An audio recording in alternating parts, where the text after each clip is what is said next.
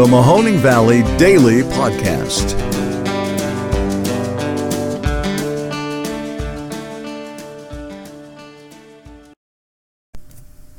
Hello and welcome to the Mahoning Valley Daily Podcast. This is the 18th of August. Thank you very much for tuning in. I'm Ron Cabuno. Before we get into this little show, which is just going to have a couple little segments, nothing too big, I wanted to mention the passing of a friend of mine, a friend of my mother's, a friend of our family's, Miss Jackie Lashinsky. She was an absolutely critical part of helping to raise scleroderma awareness here in the Mahoning Valley for the past 20 years. She's helped with my mom with the scleroderma support group ever since it's been founded, essentially. And she just got really sick recently and passed away from her illness, and she is going to be dearly, dearly missed. She is one of those people that you could definitely label as one of the nicest women you'd ever meet. She would always come up to you with the biggest smile and always something nice to say, and just a caring demeanor that is so rare nowadays. Oh my goodness, it seems like they made these wonderful women in spades back in the day, and she certainly was one of those. So my goodness, I just wanted to, my heart goes out to her husband George, and we love you, Jackie, and we will always remember you. Thank you very much for everything. And so there's that. I was actually just looking through the portraits of the presidents, and I don't know why. I was just online. I was doing that. And although a lot of things like jumped out at me, I think one of the things that caught my eye for sure was, what the heck was President Truman's prescription? Have you ever seen this guy's like his glasses? He looks like he could literally like burn ants with the lenses of his glasses. It was ridiculous. It was, but it was, anyways, it was fun to look at all the faces of the people who have been entrusted to lead this country throughout the years. And, you know, facial hair aside, like, none of these people would be up to the cosmetic standards of the day today. No one would be able, like, probably from 1925 and before, everyone looks so silly by today's standards they would be laughed off the stage. It was ridiculous. So, you know, we have a much more vain and materialistic culture nowadays, and those types of things matter. You have to kind of look like Mitt Romney if you want to be the president. You got to kind of look like Donald Trump, or, you know, all of our presidents look like presidents nowadays. And back in the day, if you look at Franklin Pierce, he did not exactly share that quality. So that was funny. Anyways, okay, so there was a story that I saw about this conservative radio host, Phil Valentine.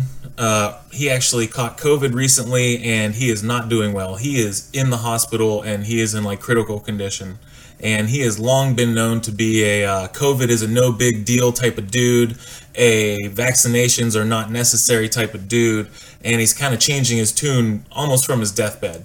And while I absolutely feel terrible for this guy and what's happened to him, I am also extremely mad because he's one more person who decided to use his platform to spew probable misinformation to people who are going to be affected by it, you know, including himself. And it's like a too little too late kind of thing, because as we know right now, it's essentially a pandemic of the unvaccinated, but we're also having some people with the breakthrough infections who are getting some symptoms, and all your vulnerable people who are never going to be able to get vaccinated are always going to be at risk.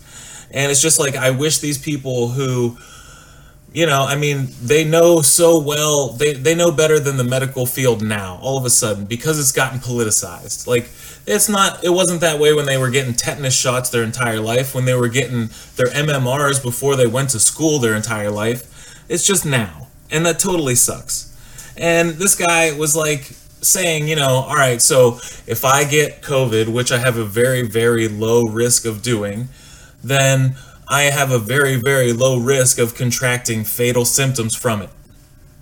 And you know what? If that is totally the case, which in most cases for healthy adults that is true, then why can't we also use the flip side of the scientific coin and say that, guess what? The vaccines are completely effective and very, very safe. So if you're going to use one piece of science, which is totally true, then use the other as well, which should lead you to go and get vaccinated. Please, go and get vaccinated. I think I saw the other day that 47% of Mahoning County is vaccinated with one shot. I was like, that can't be right. We have so many old people here. Are you mean to tell me there are so many denialists and quote-unquote hesitant people that it's at below 50? Blew my mind. I really hope that's not the case. And lastly today, I wanted to share the story of Mr. Chris Snow. Chris Snow was, this is out of Boston, because he was a former Globe reporter. He was also a Calgary Flames assistant general manager.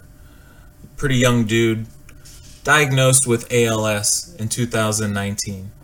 He was only given basically 6 to 12 months to live because of this rare genetic mutation of ALS that he had. Well, guess what? It is 2 years later, and because of some breakthrough treatments that he has been receiving, he got to throw out the first pitch at the Red Sox game last week. And I think this is amazing, because there are fewer things that are scarier to me than Lou Gehrig's disease or ALS. To think that you could still have your mental faculties and have your physical body essentially wither away around you and not be able to do a thing about it is one of the scariest things in the world. And my uncle unfortunately had it and passed away from it recently, and I just hope that they are able to continue their success with any type of breakthroughs they have on the front of ALS research. So check that out, the story of Chris Snow in Boston. And with that, I thank you very much for tuning in. Have a great day.